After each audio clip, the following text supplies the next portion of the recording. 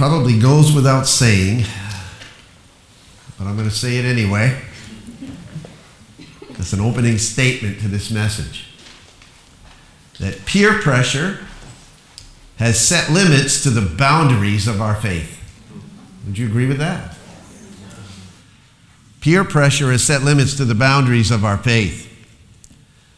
The tyranny of our peers often determines our decisions. And let's face it, other people's opinions exercise a subtle and controlling pressure on the words that we speak and the stand that we take. And a lot of us, more of us than probably would care to admit, are afraid of what other people might say.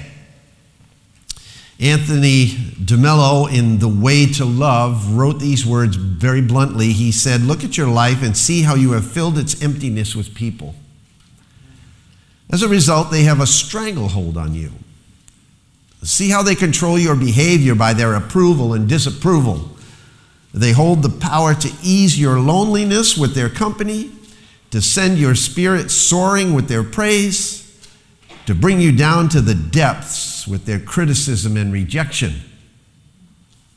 Take a look at yourself spending almost every waking moment of your day placating and pleasing people, whether they are living or dead. You live by their norms, conform to their standards, seek their company, desire their love, dread their ridicule, long for their applause, meekly submit to their guilt that they lay upon you. And you are terrified to go against the fashion in the way that you dress or speak or act or even think. And observe how even when you control them, you depend on them and are enslaved by them. People have become so much a part of your being that you cannot imagine living a life that is unaffected or uncontrolled by them." Now, that's a mouthful, isn't it? In the Gospel of John, Jesus asks one of the most defining rhetorical questions ever concerning belief in Christ. Although we may have read this obscure and unfamiliar verse multiple times, it's not likely that many of us have committed it to memory. I doubt that any of us have lingered long enough over it to really ponder what Jesus is exposing. In John chapter 5 and verse 44, anybody memorize that verse? Probably not. We find him looking straight into the hypocritical eyes of his religious peers and convicting them with these words. Jesus said, "How on earth can you believe while you are forever looking for each other's approval and not for the glory that comes from the one God?" Whew, I bet you don't remember that verse, do you? That verse arrests me. It penetrates the deepest level of my walk with Christ and challenges my witness to the world around me, as it probably does yours. How much influence do you allow people to have over you when it comes to standing up for your faith? There are those who can answer this question with a, well, not much. I want to read some excerpts from a newspaper article to you, the title of which is, "You Can't Be a Beacon If Your Light Don't Shine." It was written some time ago, but 56 years ago, last month, Sandy Koufax, anybody recognize that name? Not if you're under 30, or 40, or maybe even 50. He was a Jewish pitcher with a sling like David's for a left arm, and announced that he wouldn't play a child's game on the holiest day of his year, Yom Kippur. Koufax's employer, the Los Angeles Dodgers, respectfully pointed out that this child's game was the first game of the 1965 World Series. Couldn't he pitch just a little? Maybe 27 of his best pitches would do. And then he could stroll over to one of LA's many synagogues after that. No, Koufax said, Don Drysdale threw and the Dodgers lost that first game. They ended up winning the series, but they lost that first game. Well, 26 years ago now, a kid by the name of Eli Herring. Recognize that name? Football player. 6'7" tall, 340-pound offensive tackle for Brigham Young University. Sported a 3.5 grade point average.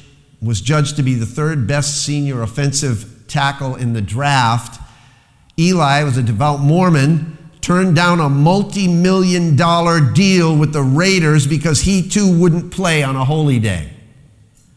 Unfortunately, his holy day, Sunday, comes up once a week, and that's when the Raiders buckle on their equipment and go to work. Now, the author here, or the writer, says Sandy and Eli might disagree as to which day the Lord rested and consequently which day they should honor, but they be in solid agreement on the concept of dedication. Dedication. Starting salary, by the way, as a teacher at Mountain View High School was around $22,000 a year. He rejected an offer of $1.5 million to play football. At that salary, $22,000 a year, it would take Herring approximately 20 years teaching in a Utah public school system to earn what the Raiders would have paid him in one season. Sandy Koufax was dedicated to the observance of his Jewish faith. Eli Herring was committed to standing up for his Mormon beliefs. They did not shrink away from declaring them and following them. Question: are we as committed to confessing and following Christ, who is the truth? There is much more than a multi-million-dollar earthly contract at stake. Jesus said that everyone, therefore, who shall confess me before men, I will also confess him before my Father who is in heaven. But whoever shall deny me before men, I will also deny him before my Father who is in heaven. And that is God's word to us today. If you have your Bibles with you, turn to Matthew chapter 10. We're going to look at two verses today, verses 32 and 33. And I just read them to you.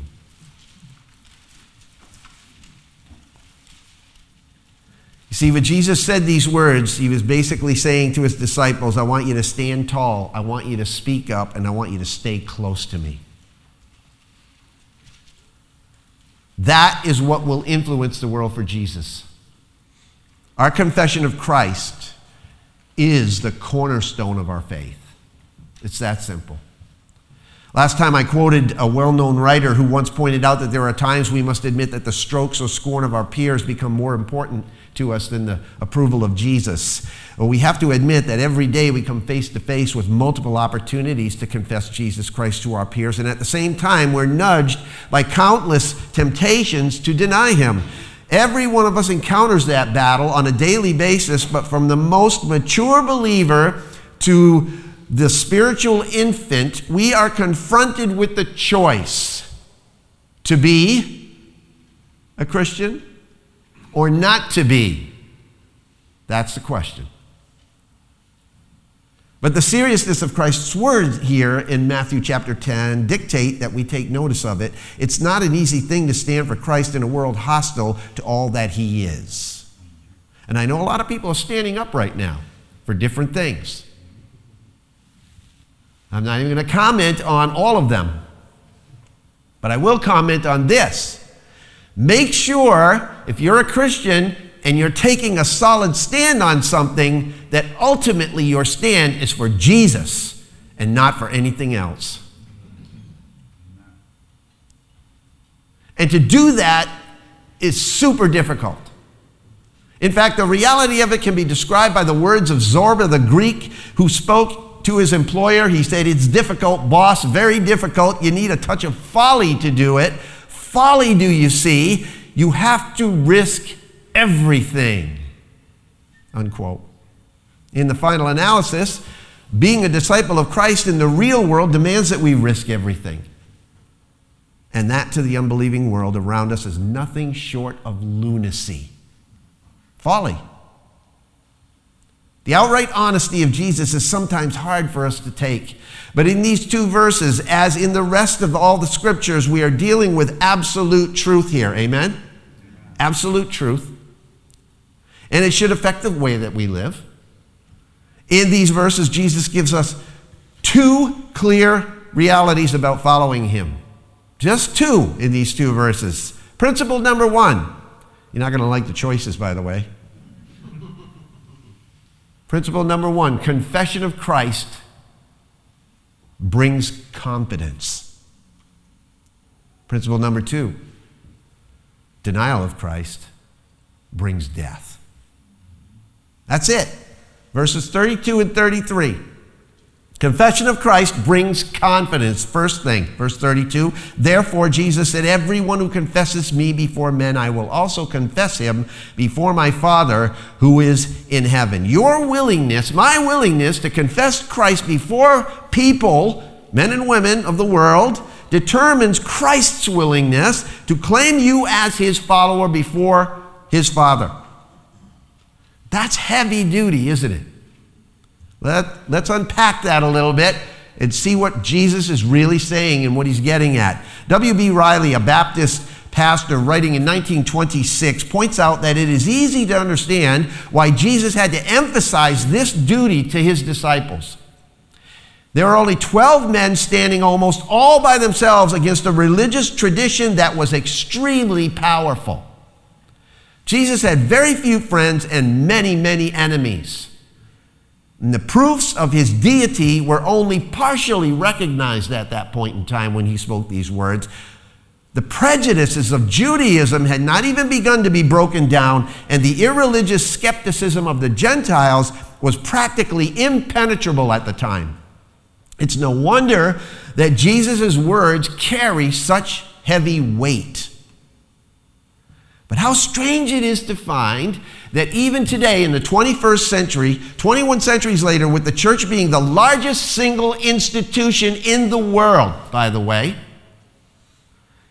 Jesus' followers exceeding any number of people groups unified together under a single name under heaven, the infallible evidences of Christ's deity chronicled in the annals of history, the witness of his salvation found in millions of lives in every nation on earth, the translation and distribution of his inerrant word to the masses around the world, that we come to a time when the true confession of Christ invites the same conflict. The disciples didn't have that, did they? If it's hard to confess Christ now, with all those things going for us, how hard must it have been then when Jesus first spoke those words?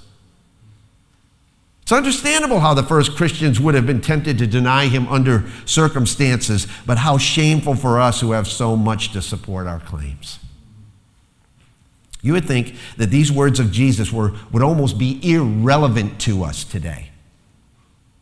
And yet they are as relevant to us now as they were when Jesus spoke them. They're completely relevant to us. We find that throughout Christendom today, as the wheat grows up with the tares, there are churches in which his name is maintained, but his deity is denied. Ministries in which his words are professed, but another gospel is preached. Lives in which his lordship is claimed, but his will is not followed.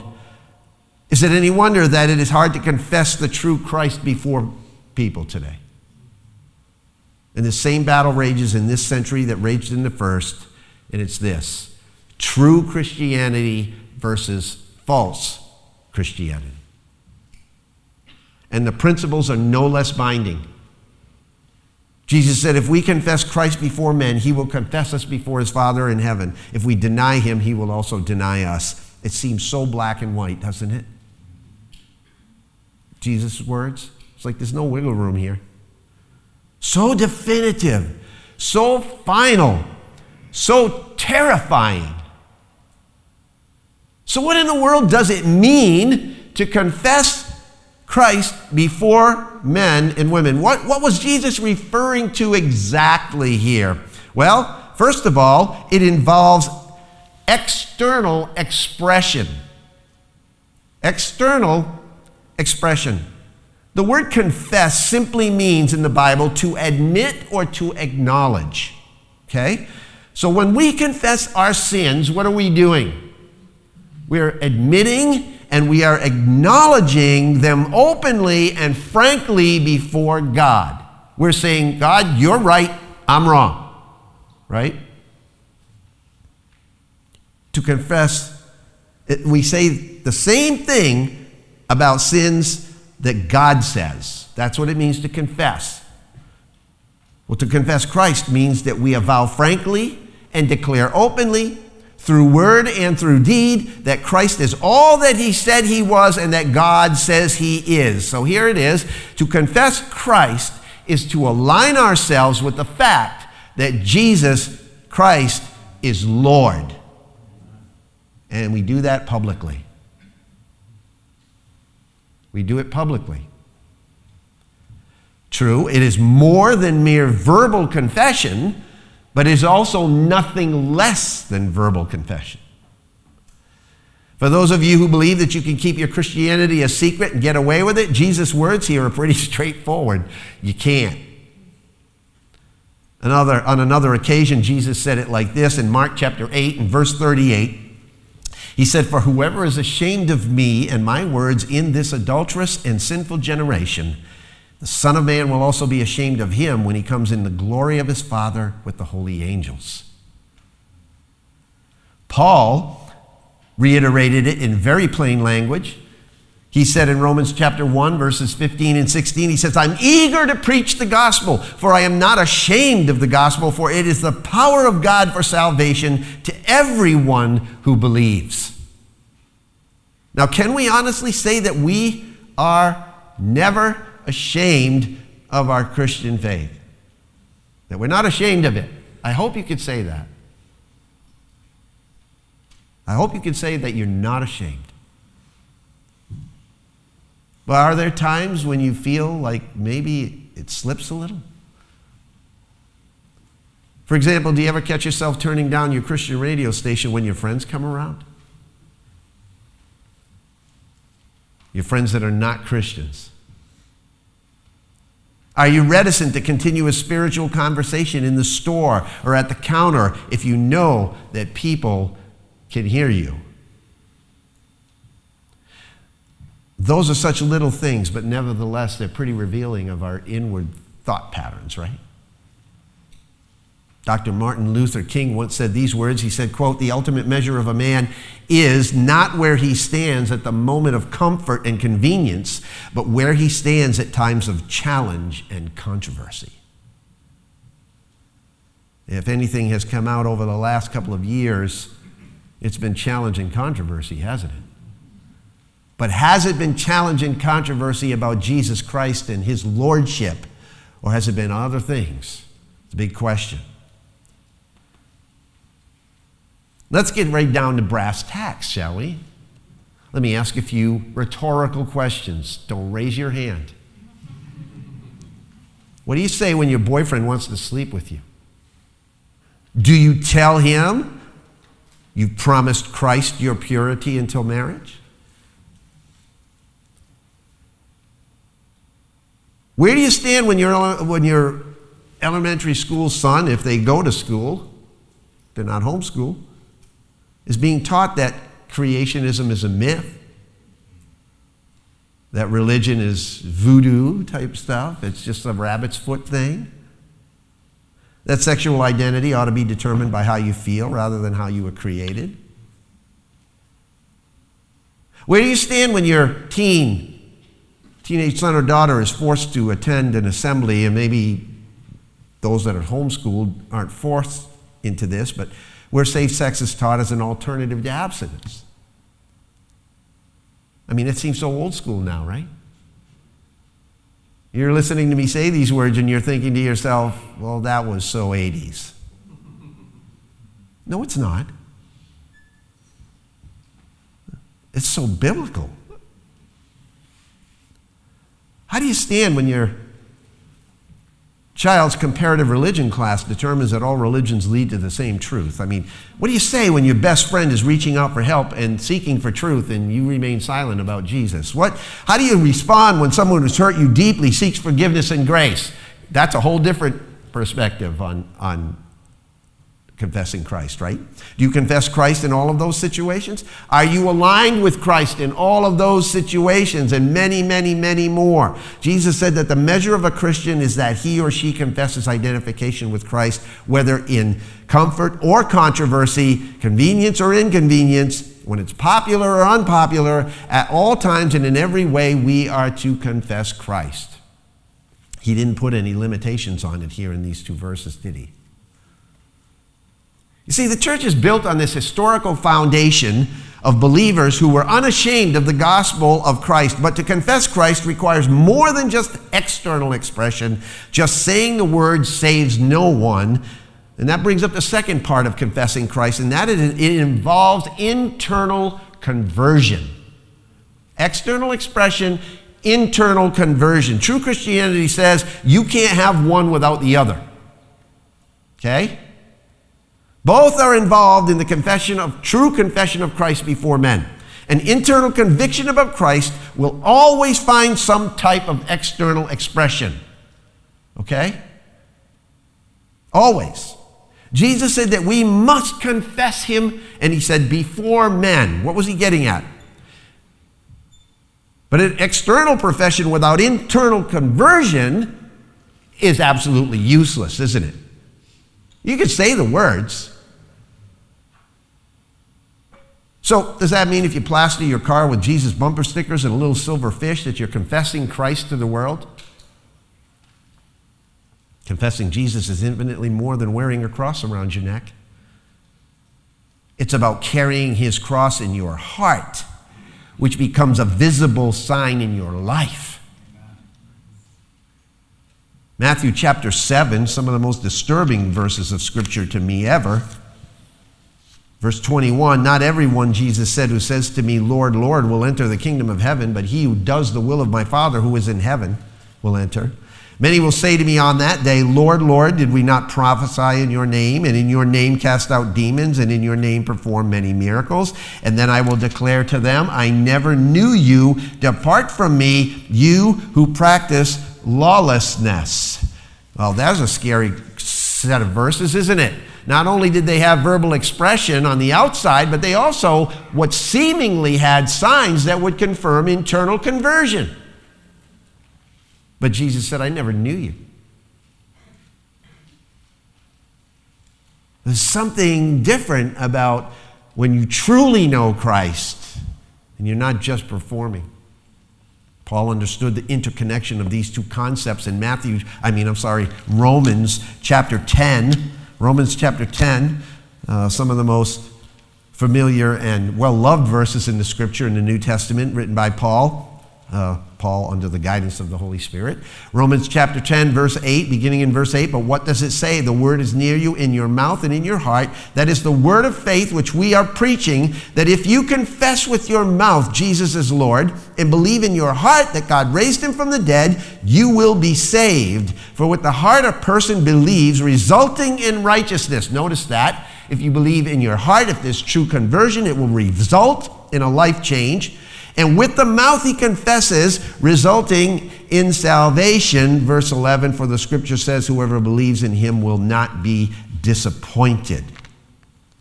Now, the grammar of Matthew chapter 10, verse 32 is intriguing to me. Unfortunately, the English translations don't show it because of the awkwardness of the language, but there is a subtle truth here that is extremely important. I want you to take note of this. If you write in your Bibles, you might want to write this in your margin. Literally, verse 32 reads in the original language like this. Everyone, therefore, who shall confess in me before men, I will also confess in him before the Father. You see that subtle change? The idea is that we are to confess Christ out of oneness with him. That's why Matthew chapter 7, for all intents and purposes, those people looked like they were really true Christians, but Jesus says, I never knew you, because they weren't confessing in him. We confess Christ out of oneness with Christ. Abide in me and confess me, Jesus says. It implies the identification of the confessor with the confessed. It is more than mere verbal acknowledgement. And the next phrase is even more substantial, indicating that Christ confesses us before his Father in the same state of oneness with us. That should really get you excited. Imagine Jesus standing before the Father, confessing that we are one of his. Right? He confesses in us before the Father in heaven. In other words, Jesus affirms solidarity with us. Doesn't that give you great joy to know that that happens? It brings a whole new understanding to Jesus' words in John chapter 17, for example. John chapter 17, Jesus' high priestly prayer, verse 20. We've heard these words preached and talked about, and you've read them so many times. Now think about it in the way that I just said, that Jesus confesses before the Father in us. In other words, in solidarity with us. John 17:20 begins this way: I do not ask on behalf of these alone, but for all those who believe in me through their word, that they may be, what's the word? One. Even as you, Father, are what?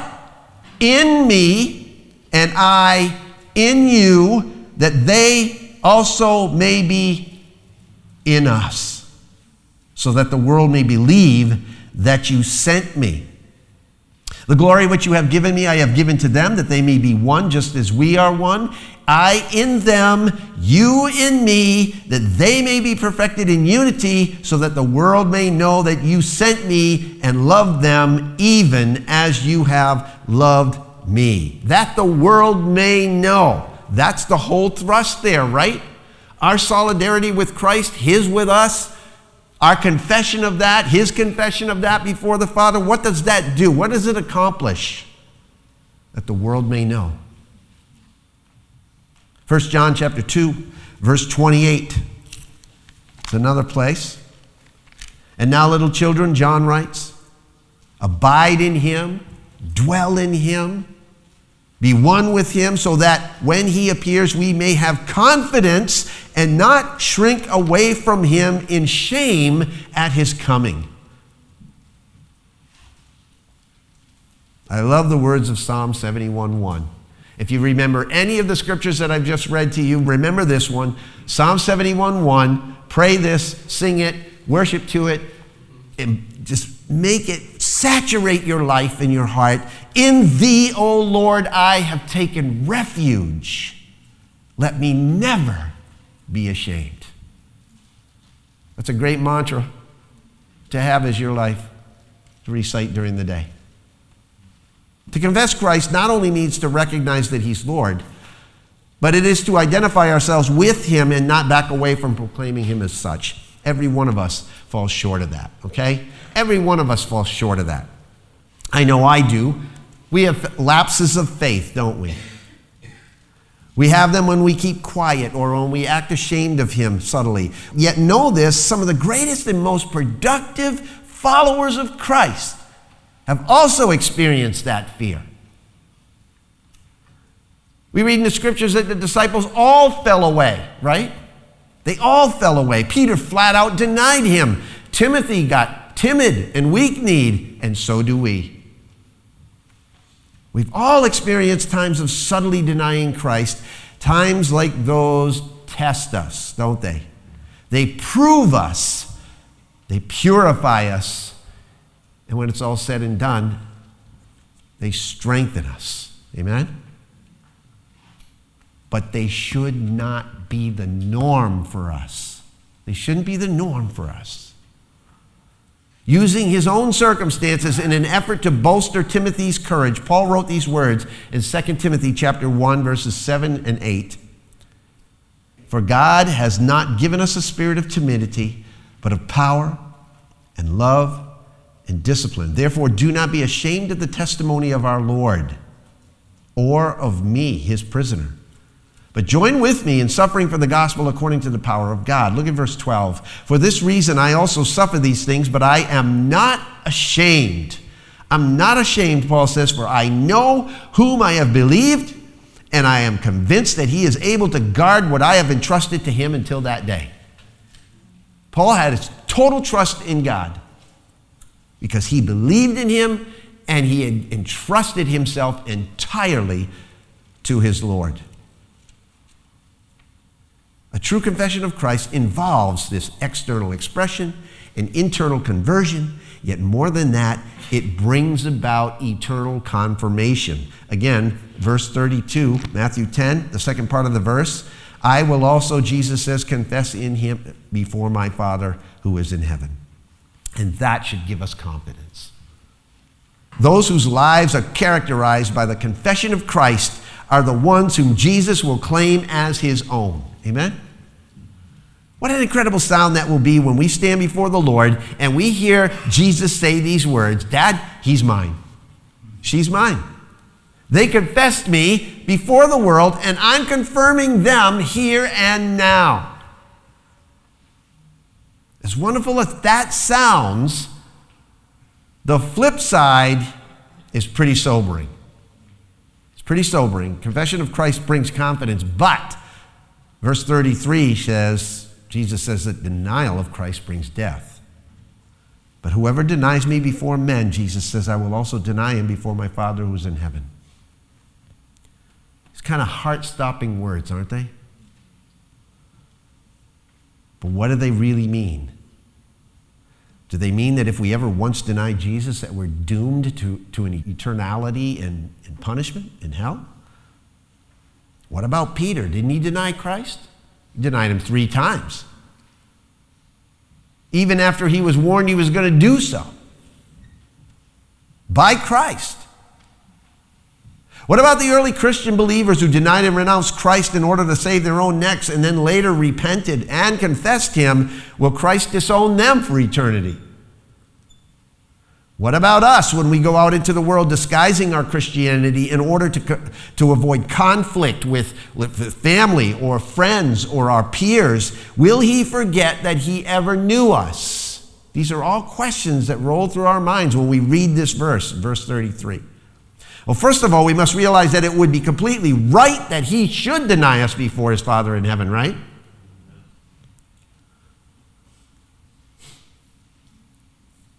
If we're unwilling to admit our attachment to Jesus, why should we expect him to maintain his connection to us? But I'm convinced, however, that in these verses, Jesus is not speaking about temporary lapses of faith. I mean, 1 John, for example, chapter 2, talks about if anyone sins, we have an advocate with the Father who steps in for us, right? So, as I said before, not one of us meets God's standard of perfection. And by his grace, we are forgiven when we repent of our failures. 1 John chapter 1, verse 9, if we confess our sins, he's faithful and righteous to forgive us our sins and to cleanse us from every unrighteousness. But I believe that we can apply these same truths to Jesus' words here. But if we are truly his disciples, he will never leave us. He will never forsake us. Amen? Amen. But that should never minimize this warning. Never. If we persist in denying him, it is evidence that we may not be true disciples of Christ.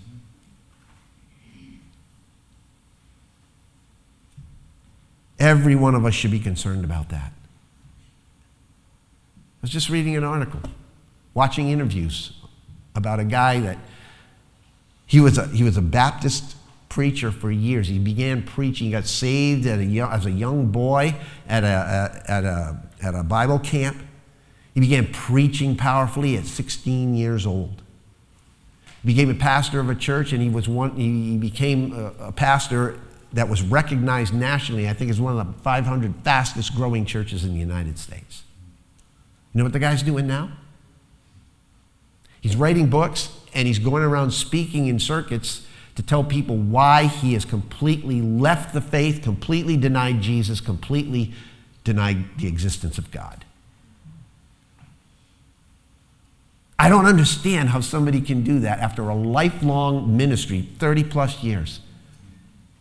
It'd be like me walking out of here in January, at the end of January, and then struggling for the next 6 months, and then telling everybody, all of you, that I have now renounced my faith and I no longer believe that Jesus was real. Pray for me. I don't ever want that to happen. I can't imagine it happening, but I can't imagine it happening to this guy. That's scary stuff. But I know one thing, if we're truly his disciples, Jesus will never leave us, never forsake us. I got to believe that that guy, if he was truly believed that before he dies, he will come back. Because Christ will never let him go. But that should never minimize, again, the warning. You know, every one of us should be concerned about this warning because it's a good thing to keep us in check. Evaluate yourself. Are you denying Christ? More rhetorical questions. Are you denying Christ before your family? Are you denying Christ in your community? Are you denying Christ with your friends? How about even in your own home?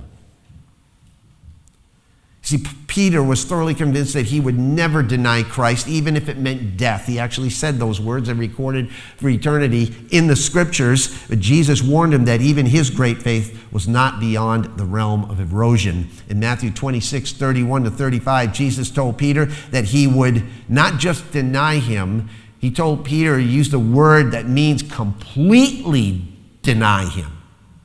Totally disassociate himself with Christ before people. He used an intense word for deny. In Luke chapter 22, we read about it in verse 31. Simon, Simon, Jesus said. Notice he didn't call him Peter.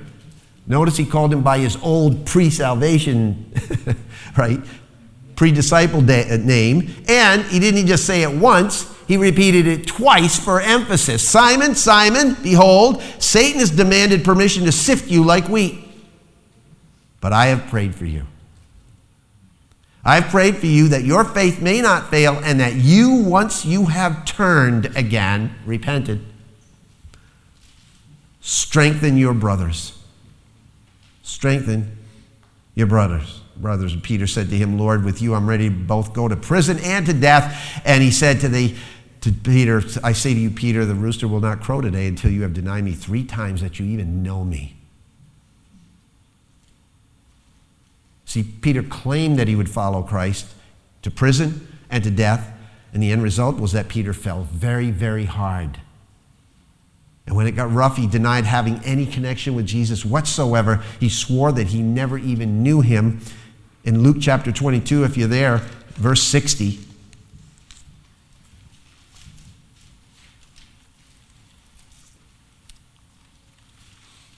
Follow with me as I read a few verses here.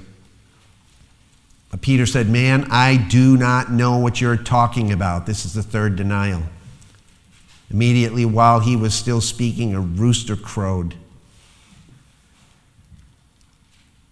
Look at verse 61. The Lord turned and looked at Peter.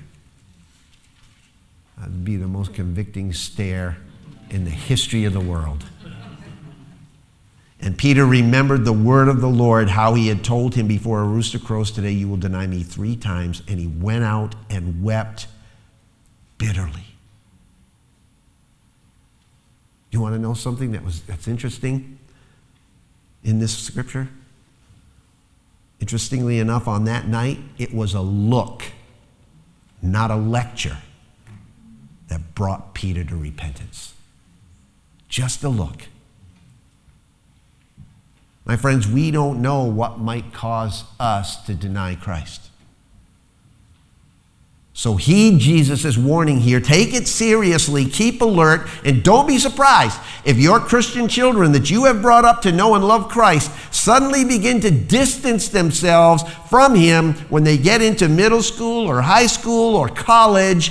They're up against a whole different world than we were at their age, and that's why it is absolutely incumbent upon us as parents and as a church and as grandparents to encourage them daily to stand up for Jesus, stand for Christ, Pray unceasingly for them. They have pressures to face that you and I never even knew existed when we were their age. Day in and day out, they're immersed in this environment that denies the existence of absolute truth, denies the existence of God, of Jesus. It's all a bunch of myths. They are being inculcated with self-exalting, self-gratifying, God-denying worldviews. And the call to self-sacrifice, which is the hallmark of Christian discipleship, is completely and utterly foreign to their environment.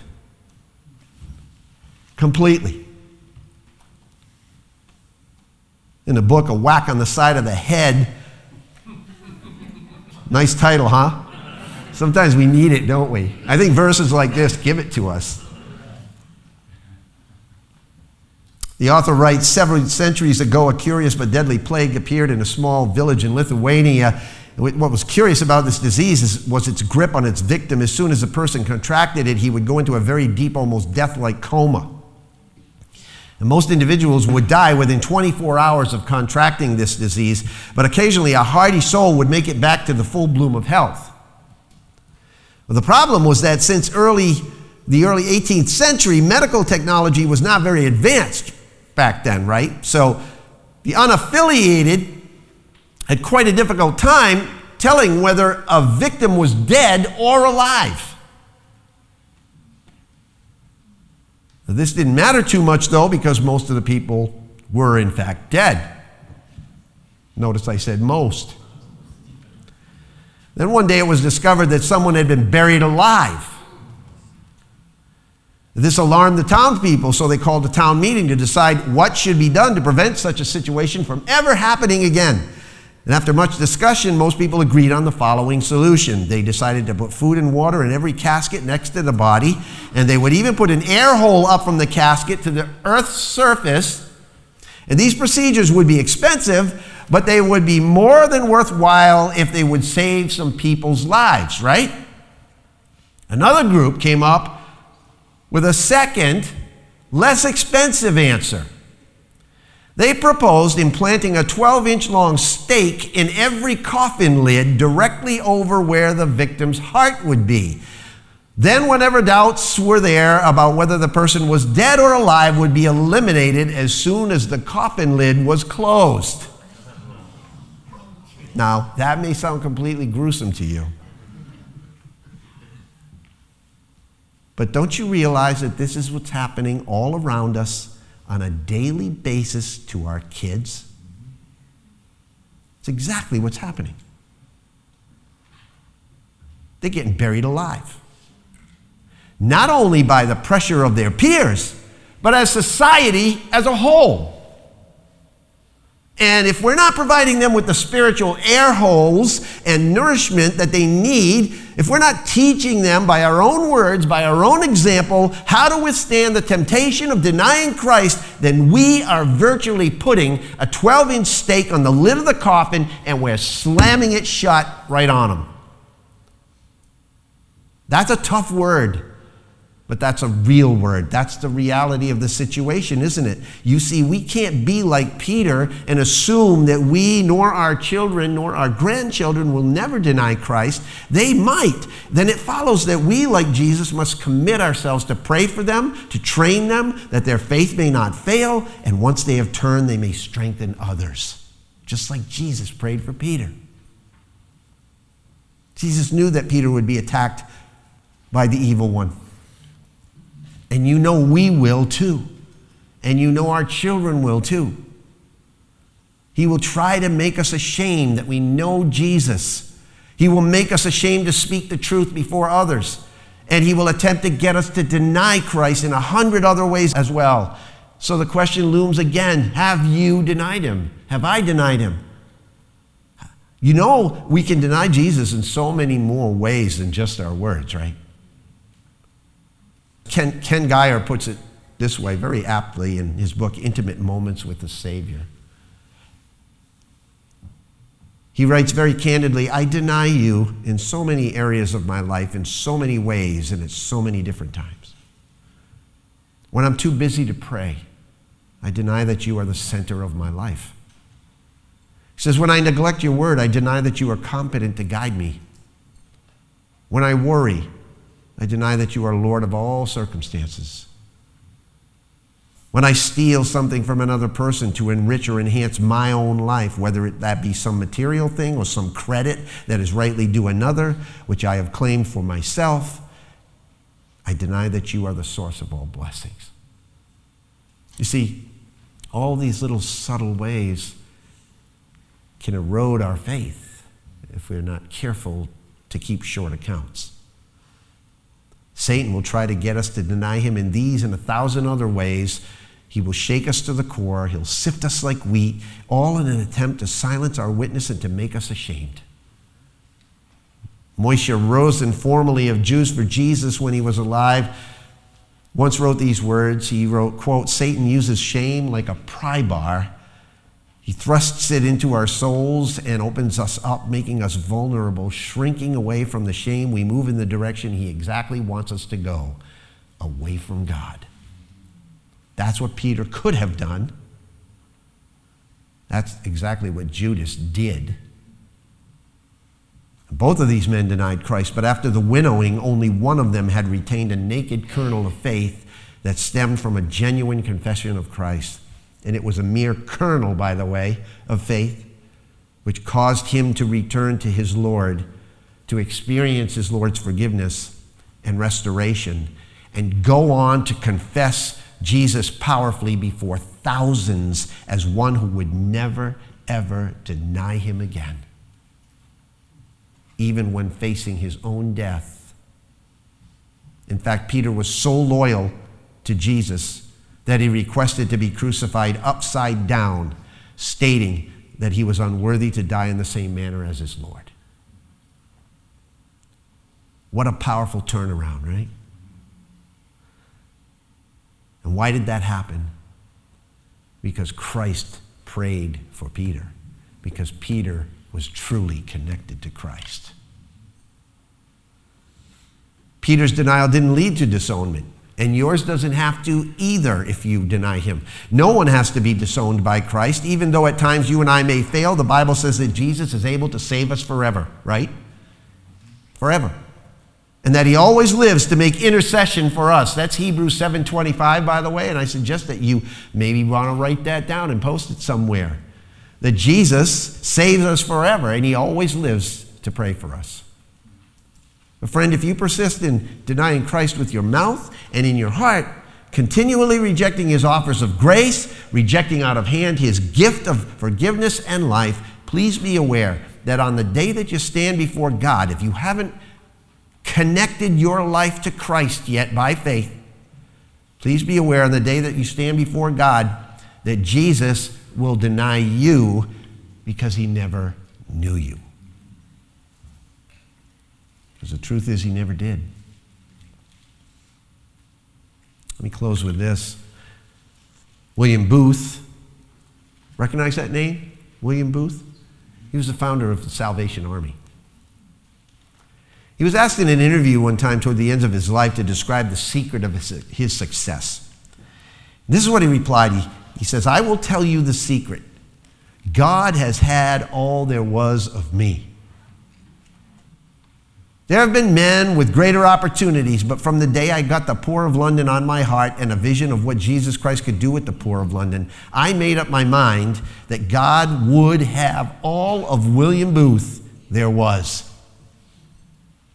And if there is anything of power in the Salvation Army today, it is because God has all the adoration of my heart, all the power of my will, and all the influence of my life. Those are great words. Could we say them? The interviewer commented that I learned from William Booth that the greatness of a man's power is the measure of his surrender. It's not a question of who you are or what you are, but of whether God controls you. Several years later, when General Booth's daughter heard about her father's comment regarding his full surrender to God, this was after he had passed away, this is what she said. Never know what your kids are going to say, right?